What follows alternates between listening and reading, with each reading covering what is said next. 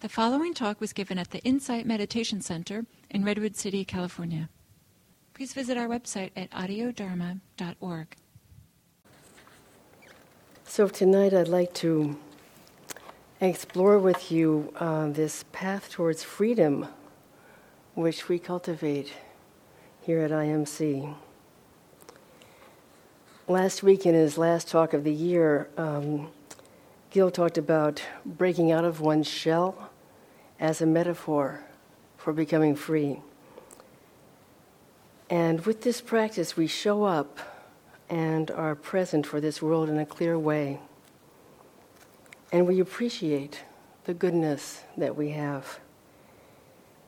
Gil emphasized that if right now we can take in the blessings of the moment, chances are we'll be in a better place to address the challenges of tomorrow. And that shell that imprisons us is our imaginary thinking, our plans, our worries, our self-centeredness.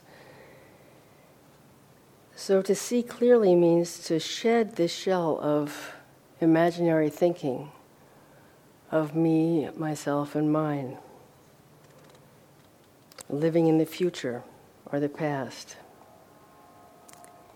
And when we shed this shell and really live in the present, we find that we have many more blessings than we imagine. A key Buddhist practice is to reflect on our own goodness, on our blessings. And when we do this, our happiness naturally begins to spread out to others. So in this way, we're not practicing just for ourselves. When we really open up to the present moment and everything it's bringing us, we can become an oasis of happiness for others. And our practice starts to radiate out to all beings.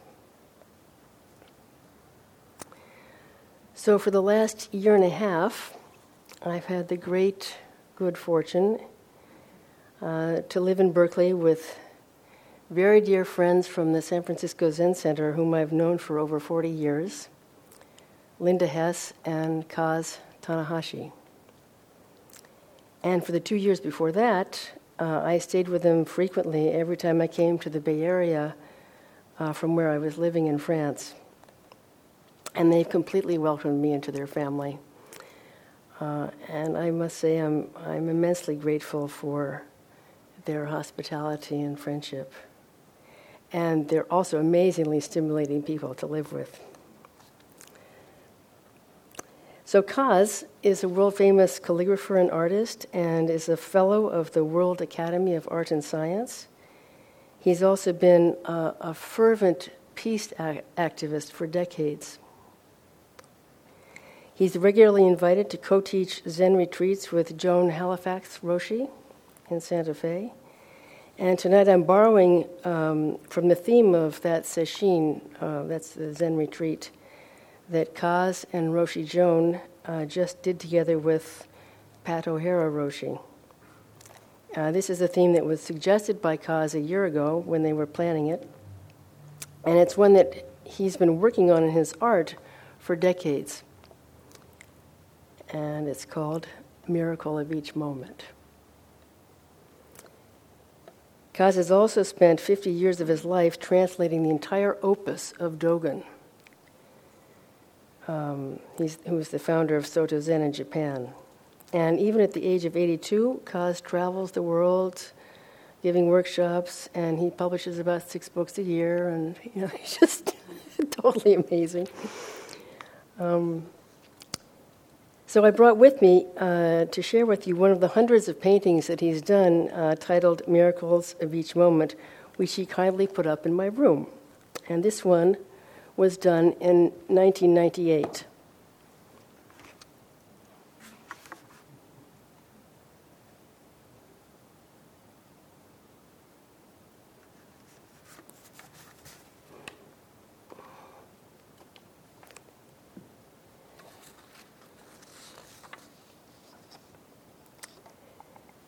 we can each bring our meaning, our own meaning, to the classic Zen circle. We kind of discover it every time. And we know that it's impossible to make a perfect circle. And one of the things that Kaz likes to say is that we surrender to the idea of creating something imperfect all the time. So one of the innovations that Kaz has brought to the art of Japanese calligraphy is the use of color instead of the traditional black and white. So here we see the classic Enzo, the Zen circle, and often it symbolizes the Buddhist concept of emptiness. And here again, Kaz has made what I think is a wonderful innovation. And instead of translating it as emptiness, he now uses the word boundlessness. So emptiness kind of has an idea that, we're missing something. But boundlessness, wow, that's we're opening up to the sky. I think it's quite wonderful. And now I'll digress for a moment to share with you an anecdote of the wonderful Vipassana teacher Joseph Goldstein, which I heard from him during a 3-month retreat that I did monastic style at the Forest Refuge in Massachusetts. And Joseph was reflecting on his early days of meditation and how frequently he got carried away by the thinking mind. Has that ever happened to you? And then one day he came back to his deepest intention with a vengeance. And he said to himself, "Joseph, do you want to think or do you want to be enlightened?" And, we can meditate for years and years without really being disciplined. And sometimes we're just lazy, and even though we've resolved to stay with the experience of the present moment or to stay with the breath, we still indulge that thinking mind, planning, worrying, regretting, reliving, etc., etc., etc., etc. So I found Joseph's story really helpful in my own practice. Meg, do you want to think or do you want to be free? What are you doing in your meditation? Is it to indulge thoughts or is it to wake up?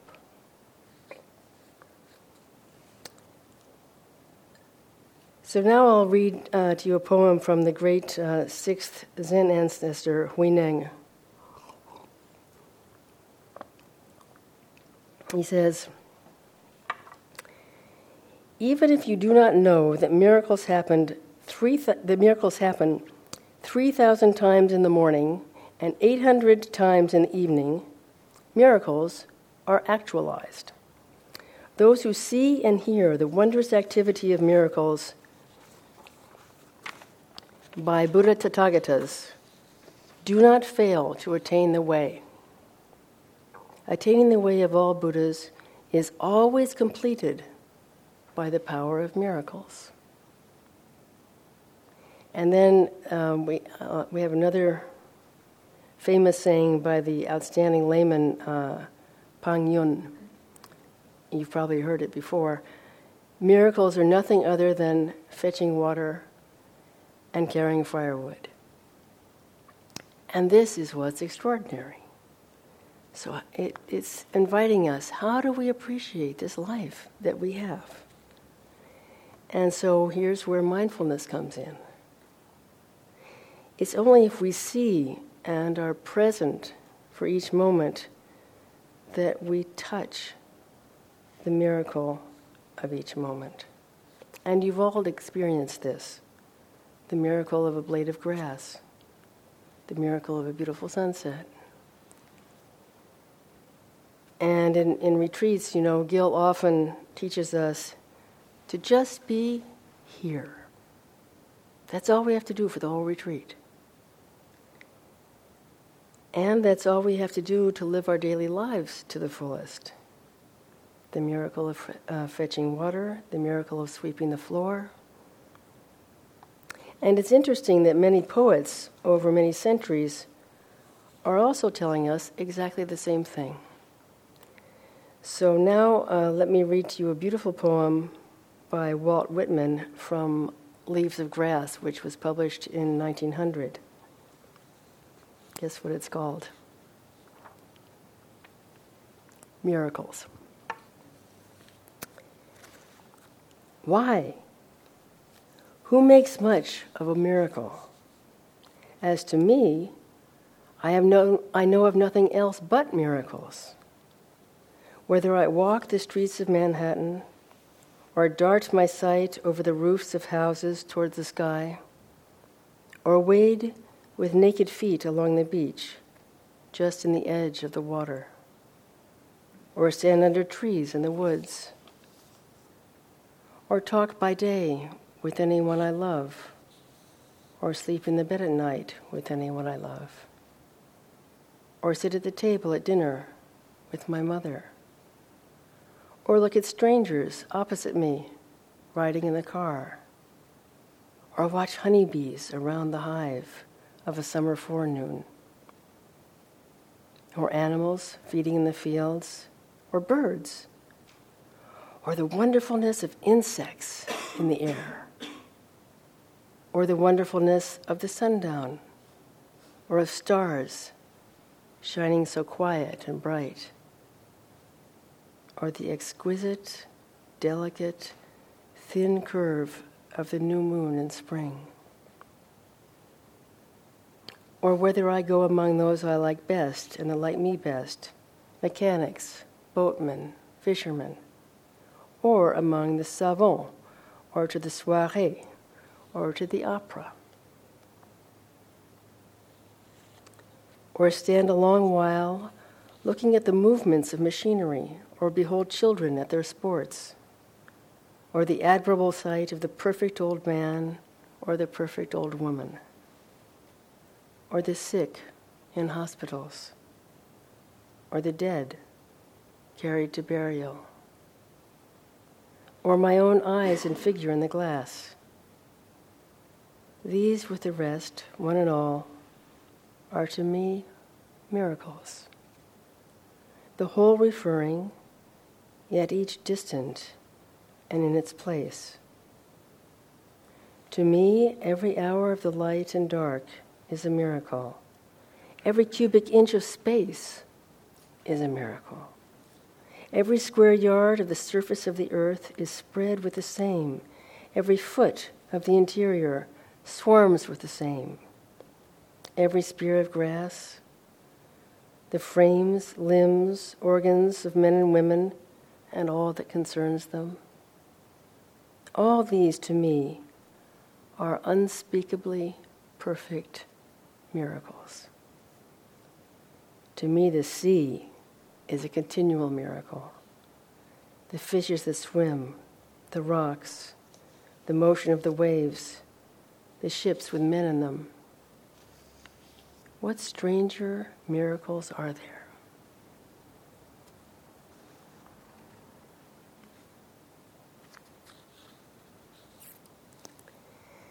So how come we miss all these miracles?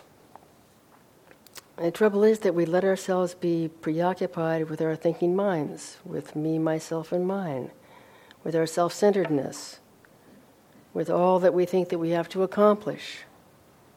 And we miss these exquisite moments. So our practice of meditation is actually training the mind to be present for the miracles of each moment.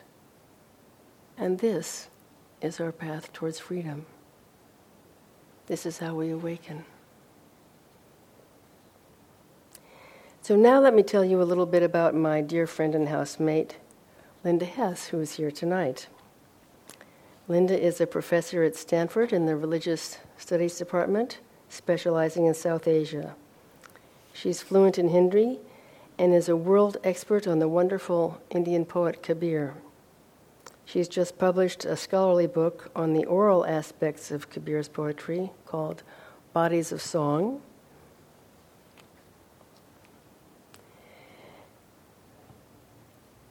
which has had glowing reviews. And she's here tonight. Linda, wake up. If you'd like to speak with her afterwards. It's her. It's okay. She just came back from India and is jet lagged. It's okay. So I'd like to read to you a beautiful poem by Kabir, which Linda has translated from the Hindi in another book of hers called Singing Emptiness. And it's called, correct me if I'm wrong, It Will Fly Away Alone, the Swan. The swan flies is a metaphor for someone who is completely free. The swan flies freely over the world, looking down at the carnival of our delusion. But first I'll let you hear it sung by the renowned singer of Kabir's poetry, Kumar Gandharva. So let's see if this works.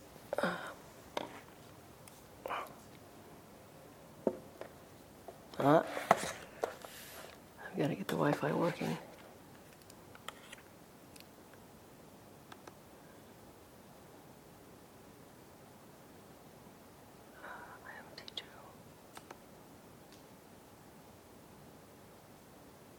Oh no. Oh, I forgot to put the password in. I redid my computer and... Anybody know the phone number?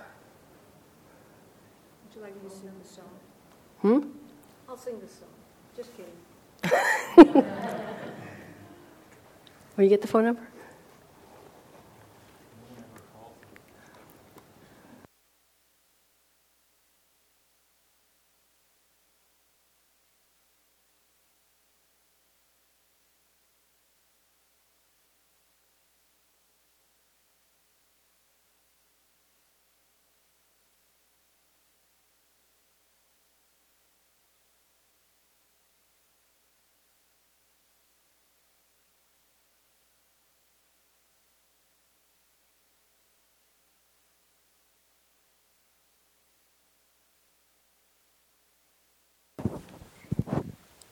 Meg is going to play you a bit of the song by a very beautiful classical singer of North India. He died in the 90s, who was especially famous for singing songs of emptiness or of nirguna, or the truth with no quality and no descriptive. You can't capture it in description.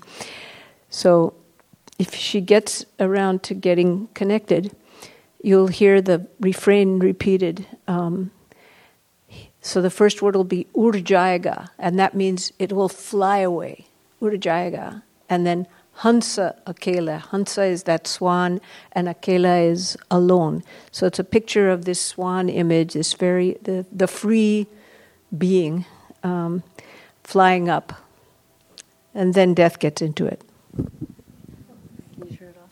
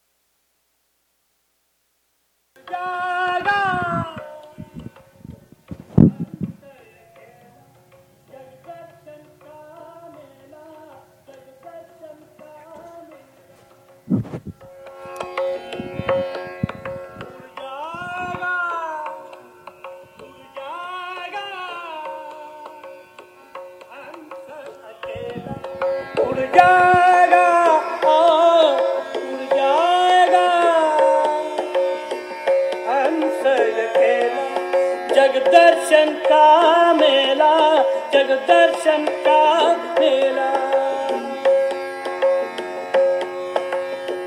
जैसे पात गिरे तरवर के जैसे पात गिरे तरवर के मिलना बहुत दुहेरा मिलना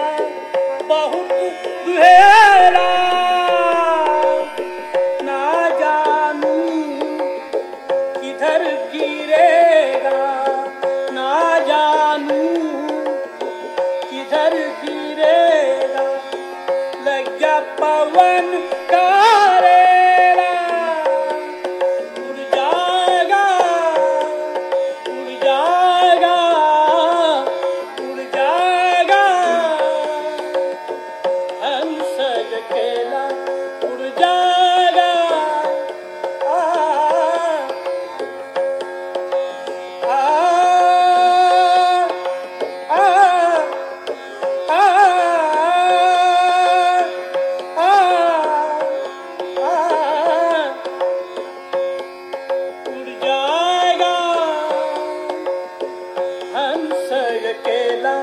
जगदर्शन का मेला जगदर्शन का मेला जैसे पात गिरे तरुवर के जैसे पात गिरे तरुवर के मिलना बहुत दुहेला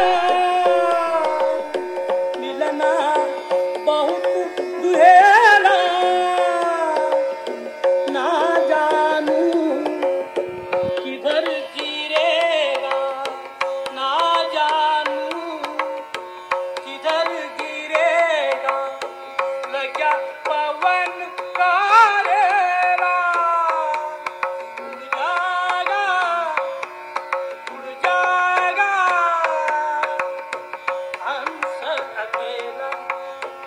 हंस अकेला जगदर्शन का मेला जगदर्शन का मेला जब होवे उमर पूरी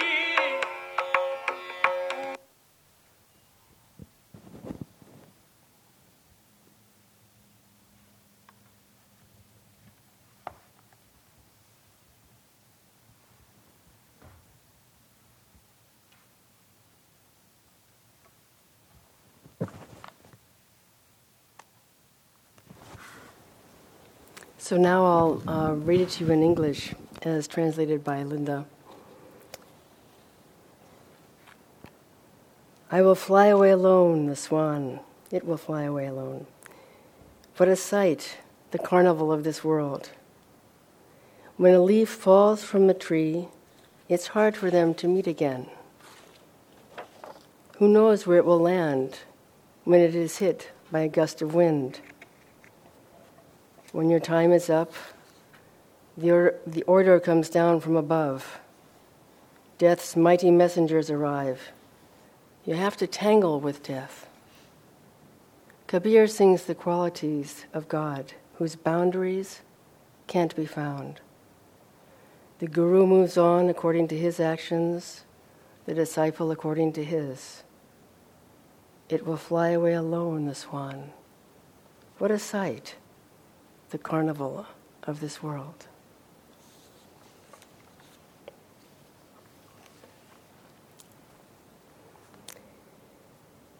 So we all know that someday we'll die. But most of us, we don't often act with this understanding of how very precious every instant is. We get caught in imaginary thinking, in planning, or in regret, in the future or the past, rather than coming to rest in the present moment, taking the time to taste the miracle of the present moment. And in the end, this is what's worthwhile in our life. We can't rely on our possessions. We can't rely on our bodies. All we can really rely on are two things: our capacity to be present for what the present moment offers us, no matter what it is, and the capacity to love, even if we're on our deathbed. My brother and sisters and most of their kids live in Maine. And 3 weeks I went back there for one of the most powerful experiences I've ever had. together we buried a beautiful newborn baby named Holman Day Gawler.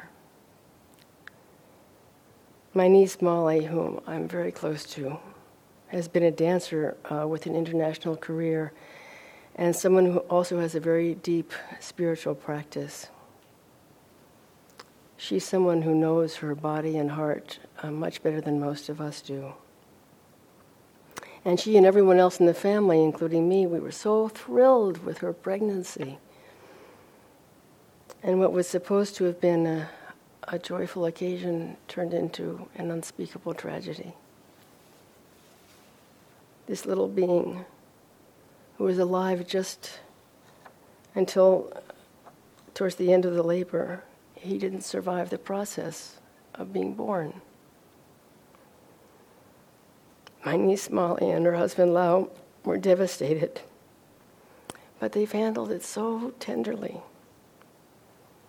They created a beautiful ritual for us all to join in burying their son, turning towards the loss rather than running away from the pain of it. And what we did together that day to bury this beautiful little being was deeply healing for everyone who was there. Transformative. I remember thinking, none of us will ever be the same. And again, we transform our suffering by being present for it. So maybe I'll share with you the compassion meditation phrases that I prepare to help them and the family and friends to embrace this incredibly painful experience. May you honor your grief and be free from suffering. May you bathe in the love that's holding you. May you know your true home. May you be peaceful.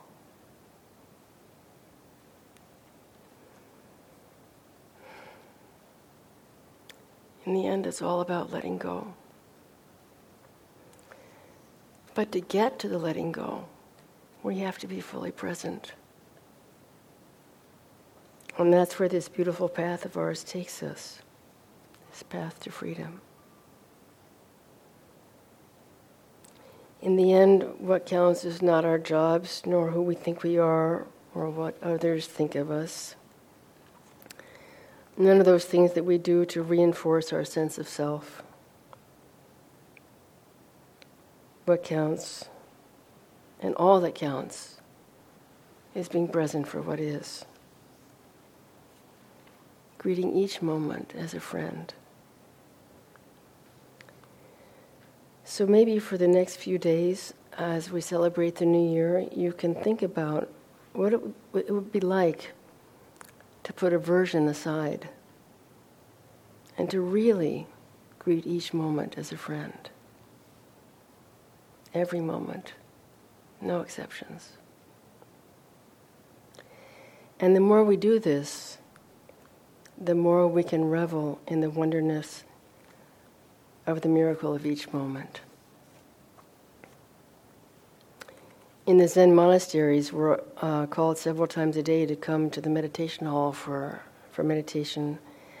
And to announce each meditation session, there's a great solid wooden plank called a han that's struck with a wooden mallet in a cascading rhythm. And the sound of this has been described as kind of like mixing thunder, wood chopping, and a machine gun. And this han is inscribed with the Japanese characters, or now sometimes in English in this country. It says, "Life and death are a matter of grave importance. Wake up. Don't waste a moment." So every time we're called to come to the meditation hall, it's life and death are a matter of grave importance. Don't waste your time. Wake up. Thank you for your attention. Let's sit for just a minute and we'll have time for discussion.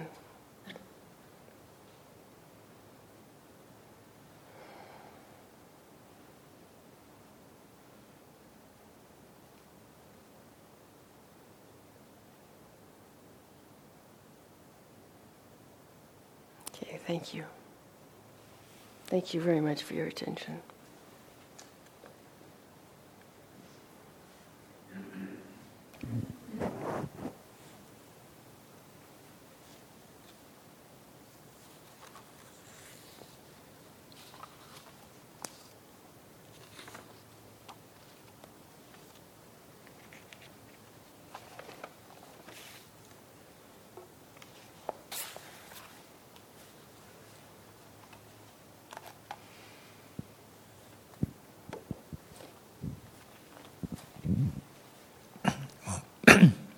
Meg, I want to thank you for your talk this evening. I think what came to me as you were talking about the death of the infant, how we'll never be the same again. I often think of it in terms of like, how do we get over something? You know, like this is some aberration and we're going to get over it and we'll get back to where we were before it happened. And you know, the idea that we won't, that, you know, we'll never be the same again, can be both, for me, both,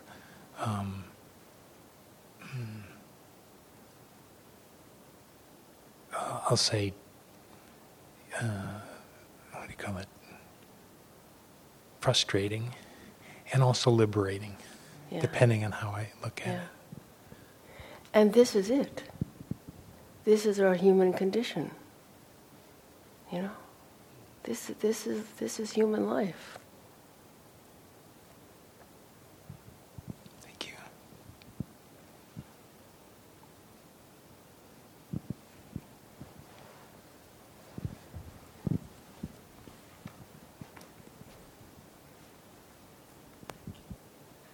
Hi. First of all, thank you for that. Second of all, I was just wondering, what are the other qualities of mind besides the analytical thinking mind? If that makes sense. I'm sure I understand what you're asking. Like, sort of like, what are the other functions of the mind besides sort of like thinking and analyzing, like from a Buddhist perspective? I'm not sure I know the answer to that. I'm not extremely educated in Buddhist psychology. It's very complicated. There's a lot about it, the whole Abhidhamma, which I haven't read.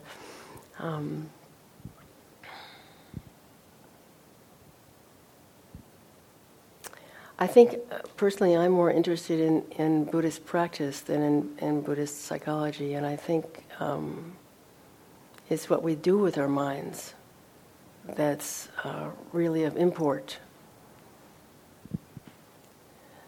So there's certainly a lot of place for using our analytical minds in our practice. One important practice in the Vipassana path is investigation. So when something comes up, we turn towards it and we investigate it and we say, oh, what's this? Or our experiences of our life, as we live things, maybe anger comes up, and we can do mental noting and say, anger's like this. Or, desires like this, addictions like this. And in the Satipatthana Sutta, it's very interesting. What the Buddha teaches there is that that's all we have to do. We don't have to fix it. We don't, we can have anger coming up, and of course, anger is an unskillful mind state. But the only practice we really have to do is to notice and register, this is what anger is like. And it will kind of take care of itself as we continue to do that. And the great value of mindfulness is that it makes a kind of space around our experience so that we don't have to be prisoners of our reactivity. We can notice, this is anger. And then instead of getting angry, we can have a moment, because we have the mindfulness cultivated, to start to think, what is a skillful response to this unskillful mind state? What's going to take me down the path towards more suffering, or what's going to take me down the path towards freedom? And then we really have a chance to change and to start to make skillful decisions about how we are in this world. And it's enough just to notice, and the mindfulness opens that space where we can start cultivating wisdom. The wisdom to choose the skillful response. I probably didn't answer your question, but would you like to try again? No, thank you, though.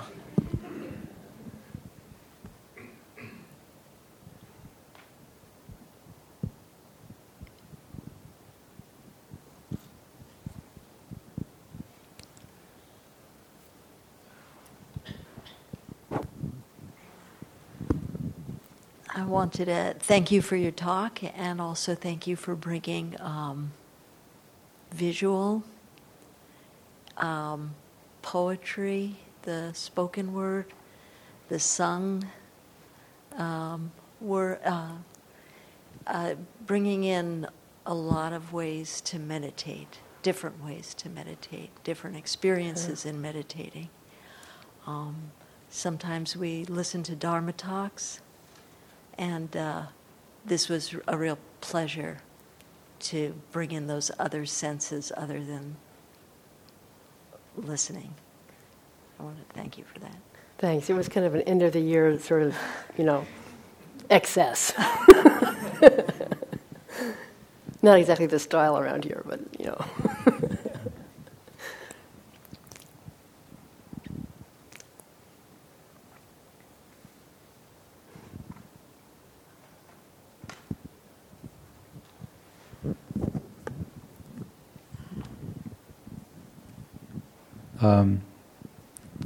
So earlier you said, if we reflect often on our good fortune, we'll be happier. And furthermore, our happiness will radiate outward toward others. So it's a good practice to do. And it got me to thinking about how versatile Buddhism is.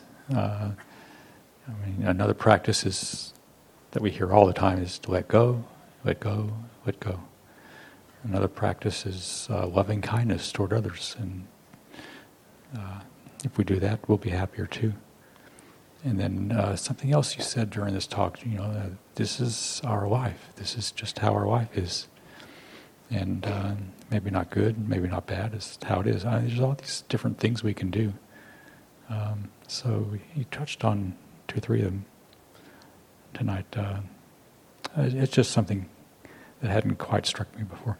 Thank you. Yeah, it's been a really powerful thing for me to actually try to put into practice greeting each moment as a friend. What does this moment have to teach me, even if I don't like it? How can I open my heart to something as painful as the death of a newborn? It's a beautiful practice, actually. Each moment is a friend.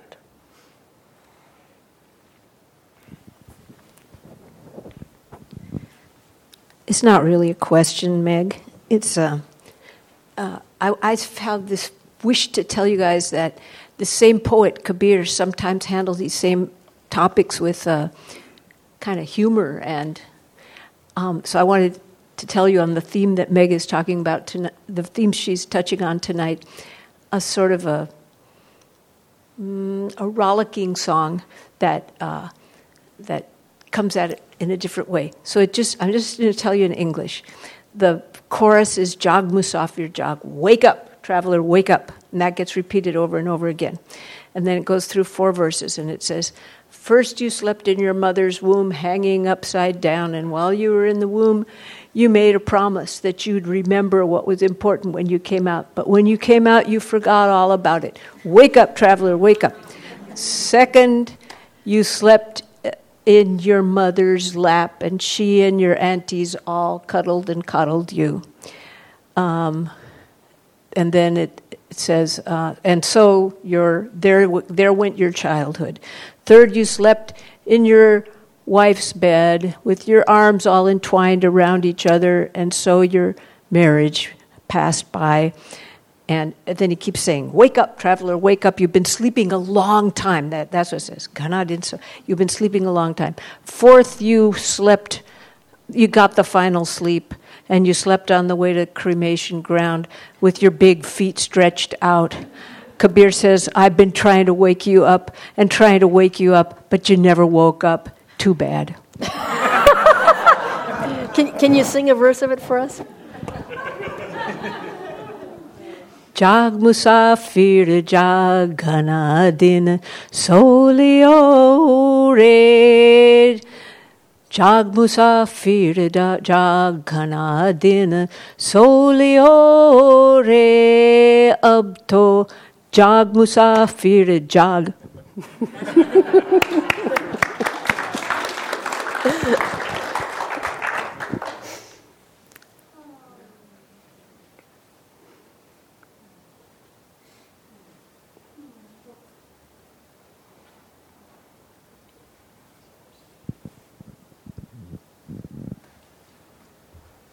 Thanks.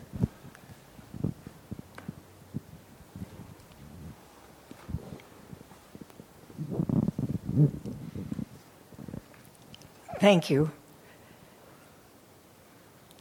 What I think I'll remember is lean into the loss. Yeah. I think that if I could do that, I'd be like the swan.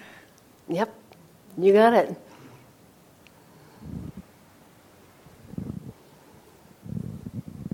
Thank you for sharing that. That's beautiful.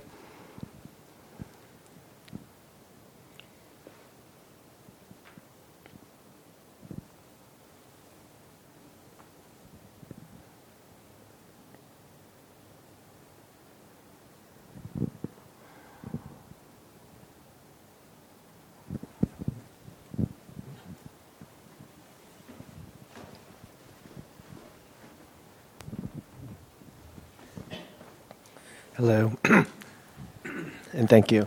I was just thinking one thing, I think it was near the beginning of the talk where you said, someone said, and you repeated what they said, that you can either think or be free. And I was... Who said what? Where they said, you could either think or be free. Yeah. Do you want to think or be free? And, Well, that's during meditation. yeah, and I was just wondering, during meditation, is it like a surrendering of free will? Because we think of free will as we can think, and do you want to think or be free? So is meditation like giving up free will? Well, you're welcome to think during meditation, but it's not perhaps the most skillful way to meditate. And sometimes thinking does have a place, as I said earlier. If you get something that maybe that needs to be investigated, you don't necessarily always push thinking away, not at all. There's times when it's good to go with it and then come back to whatever your meditation object is. But I don't think that it's a renouncing free will, not at all, because we decide what we do with our thinking. We can investigate it, or the thing is, there's a difference between waking up and seeing that we're thinking, and then investigating it and coming back to the object of our meditation, whether it's the breath or the body or whatever it is, and jumping on the thinking train And then we're off, and it's da-na-na-na-na-na-na-na-na-na, and it's like 15 minutes later, an hour later. We didn't even realize we've been on this thought train. And the thought train is not exactly meditation. Thank you.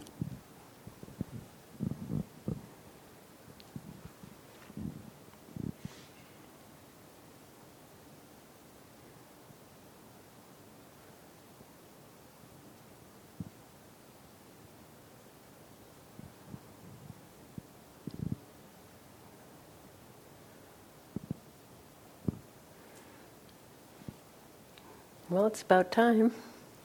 Thank you so much. Happy New Year, everybody. May 2016 bring you tastes of freedom.